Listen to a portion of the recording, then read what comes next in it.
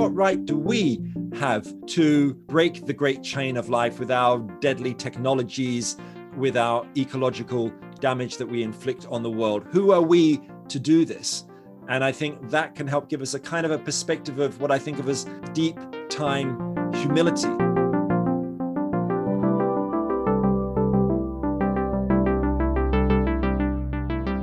Welcome to Cambridge Forum. I'm Mary Stack, the director of Cambridge Forum, and today we're kicking off the new year with a refreshing and radical look at our long-term future. We're assisted on this journey through the imagination with the vision and wisdom of Roman Krznaric, public philosopher and author of The Good Ancestor, a radical prescription for long-term thinking. Roman is joining us today from Oxford, but he grew up in Sydney and Hong Kong before coming to Oxford, London and Essex to pursue his education and gain a PhD in political sociology. His previous books have been published in more than 20 languages. His latest book is both a self-help wake-up guide, as well as a scathing critique of today's society, whose short-term exploitative mindsets have, in his world, colonized the future. But all is not lost. Krznaric says, if we can learn to trade our myopic self-interest for long-term planning and adopt some cathedral thinking and 5 other techniques to ensure we might be able to save the planet for our children.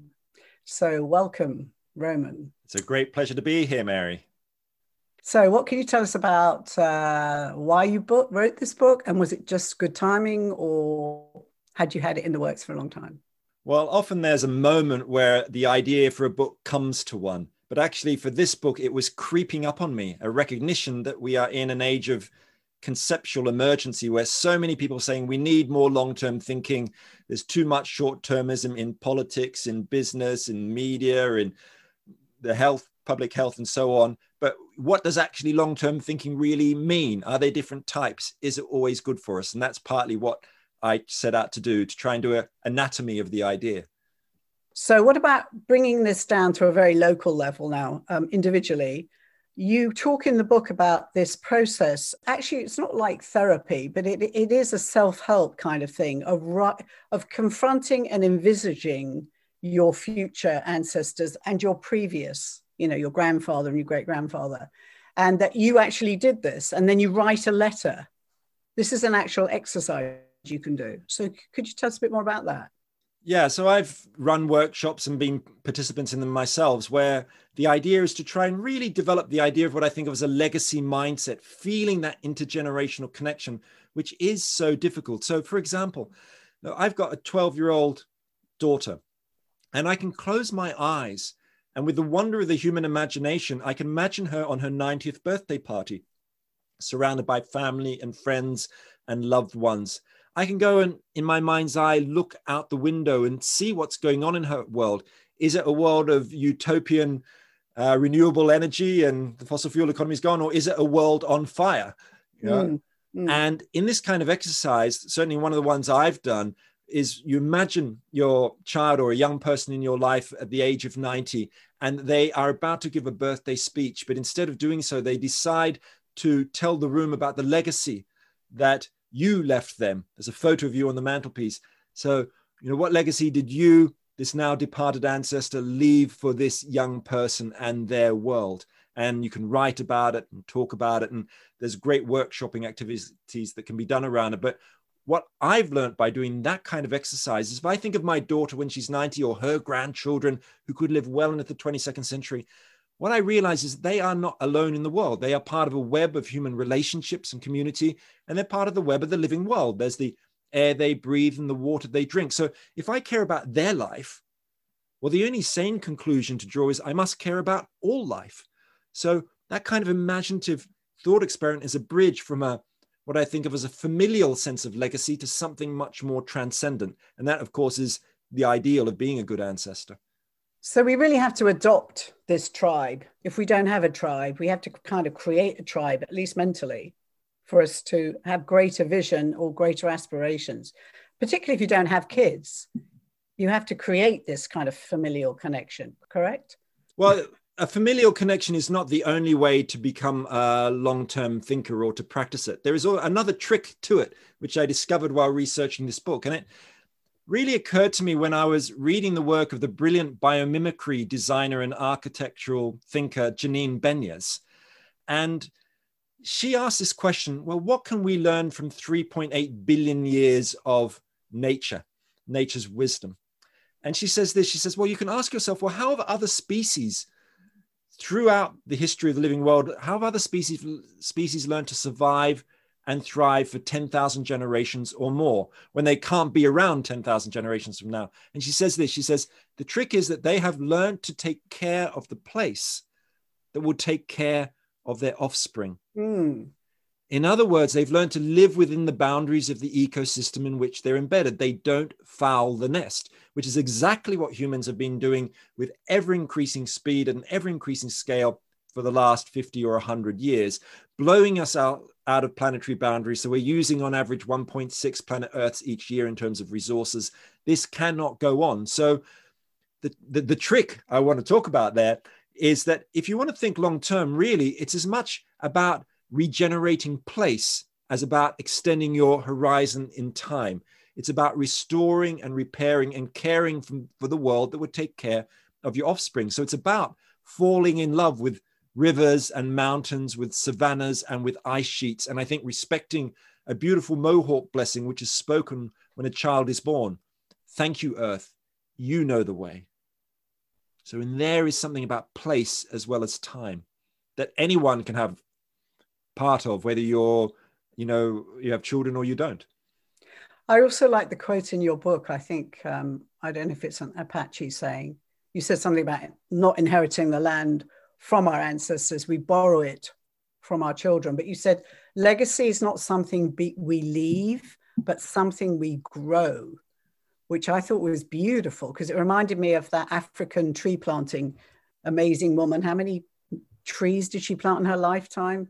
Wangari Maathai, who in 1977 founded the Greenbelt movement, and they planted tens of millions of trees as part of the Greenbelt movement and trained tens of thousands of women in agroforestry skills. And that's one of those classic kind of legacy projects, which goes way beyond your own lifetime. We all get a taste of this when we plant a tree that we know will mature long after we're gone.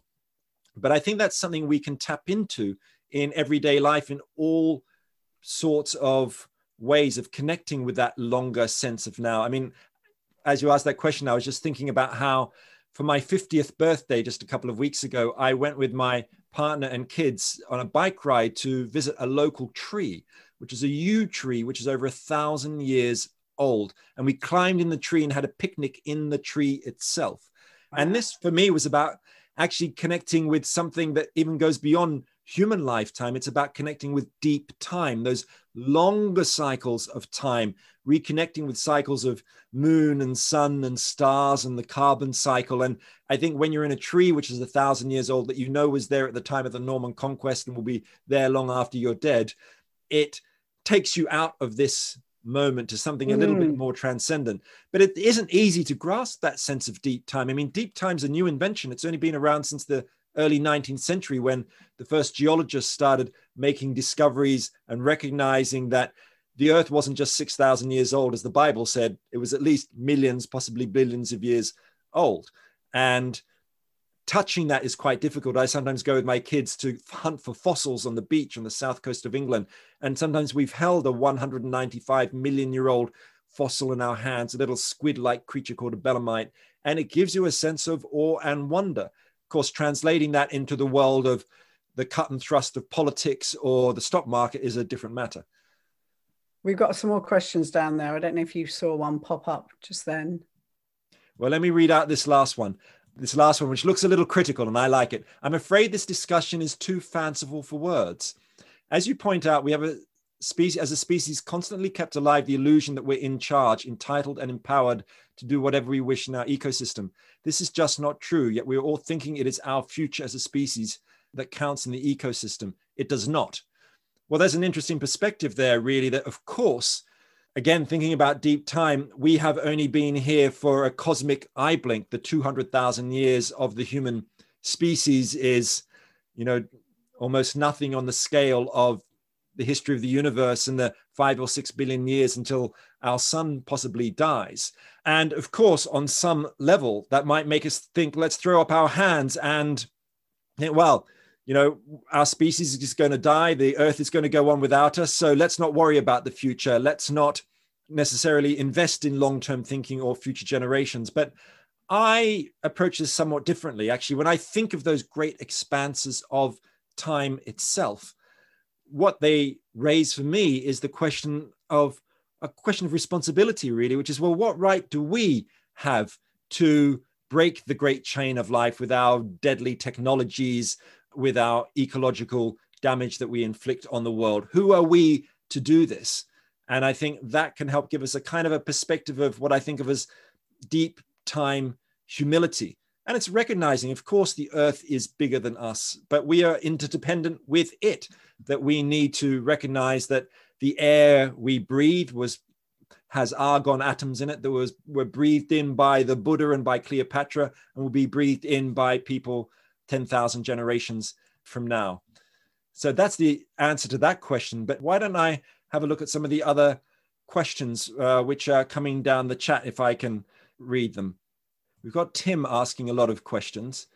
It's crucial to think about the long-term future, but what we need to realize is that we're part of nature, not apart from nature. This becomes the crux of the problem. Can we as a species learn to participate in a non-anthropocentric world? Well, that is incredibly challenging. That has been the challenge, I think, our inheritance, particularly in Western culture, of the idea that humankind is different from so-called nature, has been drummed into us by Christianity for hundreds and hundreds of years. The idea of dominion, that we have control over the living world. And I think that idea that we are interdependent with it is, I think, one of the great struggles for us as a species in the 21st century. I can look out my window now and see an ash tree. Now, that ash tree provides enough oxygen for 4 human beings every day. So that tree is part of my external lungs.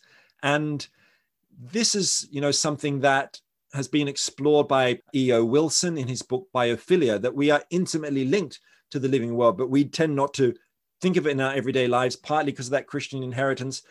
But I think ultimately we need to find those ways of connecting with the living world. That you can do workshops with Joanna Macy. I mean, there's all sorts of ways to try and do it. I'm not saying I find it easy to escape my anthropocentrism. I am a human being. I am connected to my own species. And if I see a car that is about to hit either a squirrel or a small human child, and I can only save one of them, I instinctively jump for the small human child, of course, because they are part of my species. And that is deep part of our evolutionary heritage. But it's certainly true that we need to cross that gap. You are listening to Cambridge Forum as we continue our discussion with Roman Krznaric about what makes a good ancestor. Krznaric is a public philosopher and author of The Good Ancestor, a radical prescription for long-term thinking. The Doomsday Project took stock of everything and land and all the rest of it. I was thinking, maybe it's time that people actually did that, because they can't envisage the future with no oil and, the carbon dioxide taking over and, fires every day of the week. I mean, this Armageddon scenario, unless you're in Australia when it's happening, it's very hard for people to really see that as their problem, even though I think it's encroaching more and more on our consciousness and our reality. So if we actually took stock of what was left in real terms, this is how much common land is, this is who owns the land, this is how much free water there is access to that isn't owned by Coca-Cola, this is how much oil there's left, and to get to it, it's going to involve, fracking this whole natural reserve here. I think if people were made much more informed about the realistic consequences and the short timeline that we have left, do you think they might actually wake up if it was made really apparent, like you have 20 years left, or maybe 20 years is too long, maybe it needs to be made much more in terms of their own life? What's going to change in the next 10 years? Well, I like that idea of a new kind of doomsday book, but in many ways, I think it's already going on. I mean, people have been mapping, the forests that are around, whether it's using Google Maps or the work of the Stockholm Resilience Institute, looking at what's happening to ocean acidification levels or chemical pollution. So there is a level on which I think that kind of mapping is happening, particularly the rewilding movement, I think, is doing some of that as well. Looking at, okay, where are the areas where we could be reintroducing wolves to Yellowstone Park, this kind of thing, and to make a difference. But I think you're certainly right that it's not a big part of public consciousness, our sense that this world around us is something that we must care for and cherish, that we must be custodians of. And I think rather actually than a doomsday book, that's kind of measuring or quantifying and writing down every little bit, I think we can actually go for something simpler, which is the idea of thinking about nature as a public trust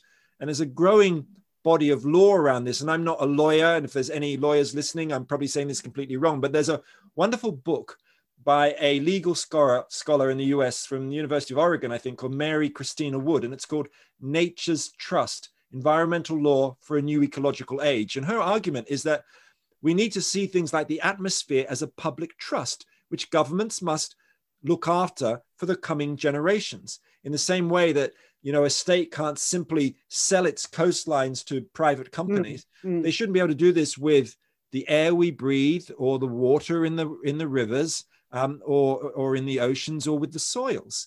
And this is the basis, this kind of public trust litigation or public trust legal work is the basis of these lawsuits by organizations like Our Children's Trust. So in a sense, it doesn't need a lot of measurement. It needs like a constitutional declaration that these are part of the common good, these basic things which are required for human life. Because I have to say, the thing that really shook me to my core was seeing the founder of Extinction Rebellion addressing a small group of people at a town hall meeting in England. I watched it on the internet, and he painted such a really graphic picture of what we are looking at that I was it would have sent you, people were sitting there shocked. And it's difficult because you want to shock people into action, not into paralysis, because it was horrific. He talked about the fact that once the actual global warming starts accelerating, it doesn't do it on this nice leisurely graph. It goes like this, and then there's no coming back. And I don't think anyone had ever said that in such graphic terms before, that people were sitting there completely alarmed. So it's how do we get people galvanized into change without them panicking or digging themselves, a nice bunker in the middle of the Arizona desert just for their family? I'm certainly not one in favor of that particular approach of, in the UK, there's a debate on the kind of in the green environmental movement between those who favor the perspective of what's sometimes called deep adaptation and those who don't. And deep adaptation is that idea that, right, we are just heading for collapse. So we've got to pull up the drawbridge and get out the gun or, hunker down and protect ourselves. And I don't think that idea is helpful, partly because it's historically unproven. The idea that the collapse of civilization is inevitable is not true. Nothing is inevitable in history until it happens. And I think human beings are particularly good in a crisis. That's what the work of Rebecca Solnit is all about, for example. Look at 9/11 or Katrina, what happens on the ground? Well, you get people who are rich and poor and black and white and so on, working together in difficult times. You can see what happened when COVID, when we went into lockdown on the street where I live in Oxford in the UK. Before, we hardly ever spoke to each other, but as soon as COVID came, suddenly we've set up a WhatsApp group with 100 people in it, and we're delivering food to vulnerable people and swapping bread recipes. Now, I'm not saying that that's utopia, and I'm not saying it happens everywhere, but it just tells us that without being overly optimistic or insanely hopeful, that we cannot say that it is game over by any means, even if you recognize, which is true, that UN projections and IPCC projections for sea level rises and CO2 rises are political agreements which take us into a middle road, where the reality is we keep hitting the highest projections year upon year, decade upon decade. So we will almost certainly, I would have thought, hit 3 to 4 degrees of heating by 2100. We will have between 1 and 2 meters of sea level rises. That's certainly the science as I understood it from people like Johan Rockström and other leading Earth system scientists. So we've got to get ready for that on some level. But of course, we know that every ton of carbon we keep in the ground makes a difference. It makes a difference to human life. That's what movements like 350.org are all about. Every single thing makes a difference on this kind of struggle. Okay, I wanted to ask you about the things on the list now in the last 10 minutes. Your 6 pointers, you talked about intergenerational justice, legacy mindset, the cathedral thinking that one should take part in. Then you talked about holistic forecasting, transcendent goals, and deep time humility. Have we covered all those?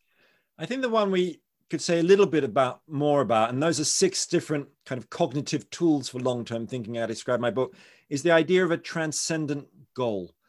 Because I think as individuals, we know if we're going to have a meaningful and purposeful life, as the existential psychotherapist Viktor Frankl said, we need what he called a concrete assignment, or what the ancient Greeks called a telos, an overarching goal to get us up in the morning, keep us going, give us meaning and purpose. But Carl Sagan, the astronomer, famously said, well, humankind as a species also needs a goal, a grand telos to aim for. Now, the problem is that the de facto goal that we've had since the Enlightenment, or at least the Second World War, has been continuous material growth, GDP growth. Governments, whether they are left, right, or center, have all pursued basically the same thing. And even my kids know you cannot do this forever. You know, you can't keep blowing up a balloon with the prospect that it's never going to pop. Now, there's people like Steven Pinker who thinks the balloon is never going to pop because we can just keep having new technology solving our problems for us. Economic growth will solve our problems for us. But, you know, no amount of money in your pocket is going to reverse the melting of the Greenland ice sheet. You know, we are going over dangerous levels of many, many planetary boundaries, which give us a stable Earth system. So that idea of continuous growth, we have to leave aside. You know, I studied economics in the 1980s, and I was never taught that the demand and supply diagram is not just floating on a white background, but it actually has a circle around it. It's called the biosphere. You know, this is the work of ecological economists like Herman Daly, who I never got to study. I've had to learn about his work in the last 10 years. But he basically tells us an essential truth about what our goal should be, that if we want a sustainable future, we can't use resources faster than they can be naturally regenerated, can't chop down trees faster than they can grow back, and you can't start dumping our crap into the oceans and into the air faster than it can be naturally absorbed by, you know, carbon sinks. And that's the fundamentals of balance. And so that must be our goal, to live within the boundaries of the one and only planet we know that sustains life, and not be like Elon Musk and think we can just jet off to Mars to solve all our problems. Yeah. Speaking about opportunities and situations, we find ourselves in this unique, the world finds itself in this unique position, all stricken with the same pandemic, all in various degrees of lockdown, with lots of time to think and plan. There couldn't be a better time for going forward. Now, of course, lots of people say that acute crisis is the exact crucible you need for innovative thinking. So do you think the pandemic has actually afforded us this opportunity? And in many ways, we accelerated a lot of social change quantumly, didn't we, in this period? There were all sorts of things that changed in our lives that we never before thought we could deal with, you know, televisits from the doctor and not commuting and, yeah, radical change. So could we actually use this to leverage good?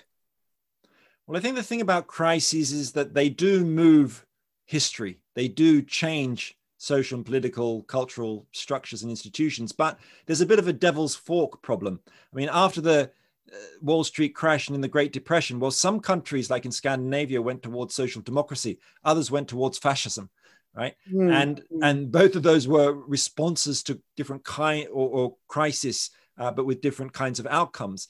Now, after the Second World War, in many ways, this was a moment of flowering for long-term institutions. After that crisis, out of the ashes of the war came incredible long-term institutions like the World Health Organization, or the National Health Service in Britain or the European Union. So one might ask, out of the COVID crisis, could we get something like that? And I think the reality is we're seeing multiple responses.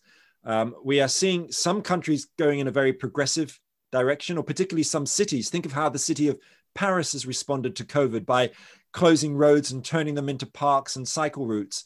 Or think of a city like Amsterdam, which as part of its post-COVID recovery project has adopted the circular economy ideal that they're going to be completely regenerative and no waste city by 100% no waste by 2050, 50% by 2030. They're going to have no fossil fuel cars on the roads at all after 2030. They've adopted Kate Raworth's donut economy model. So you've got places like that. And then you've got other countries around the world. I remember thinking this when COVID first happened, that authoritarian leaders are going to give themselves emergency powers and not going to want to give them up. There's going to be a potential authoritarian residue. And we've been seeing elements of that in some countries. We're going to see what happens and how things play out in the United States.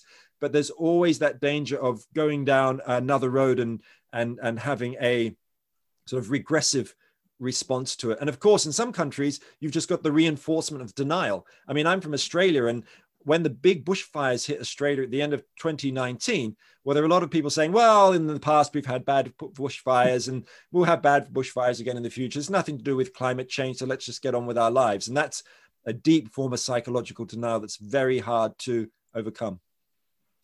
If we had to perhaps suggest one thing in terms of taking back ownership of your future legacy, perhaps one would be that you suggested, and I thought it was a very good one. Instead of triggering your impulse to buy now on your multiple consumer smorgasbord, perhaps you could resist or put something away for a week, come back, revisit it and say, do I really need that? So this is just a way of exercising the acorn brain over the marshmallow, correct? That's just a little pushing off the instant gratification button. Absolutely. In fact, I gave a talk at Google the other day and I said to them, look, why don't you get rid of a buy now button and try and invent a buy later button, exactly as you say. So you press it and there'll be a drop down menu that says, you know, you could buy the item right now, or you could buy in a week or buy in a month or borrow from a friend. And if you press buy in a year or buy in a month, you'll get an email after that time asking whether you really want that item. But there's all sorts of other things we can do in everyday life. I have to announce that today, actually, I just got rid of my car, my fossil fuel car that I've had for 14 years. And it's now been sent off to be recycled. And we have a local car club, electric car club. There's a car 100 meters away from where I live. And we've now signed up for that as a family, but we still like riding our bikes or other practical things like think about, well, what are you going to do with your money? You know, I just recently opened, after prevaricating for a long time, a bank account in a Dutch bank actually, called Triodos, which is a sustainable bank. Its shares are not traded on stock exchanges. They have a long-term vision. And so I think we can find different ways of how we travel, what we do with our money, all sorts of things that are part of our everyday lives, having picnics up yew trees on your birthday like I did a few weeks ago.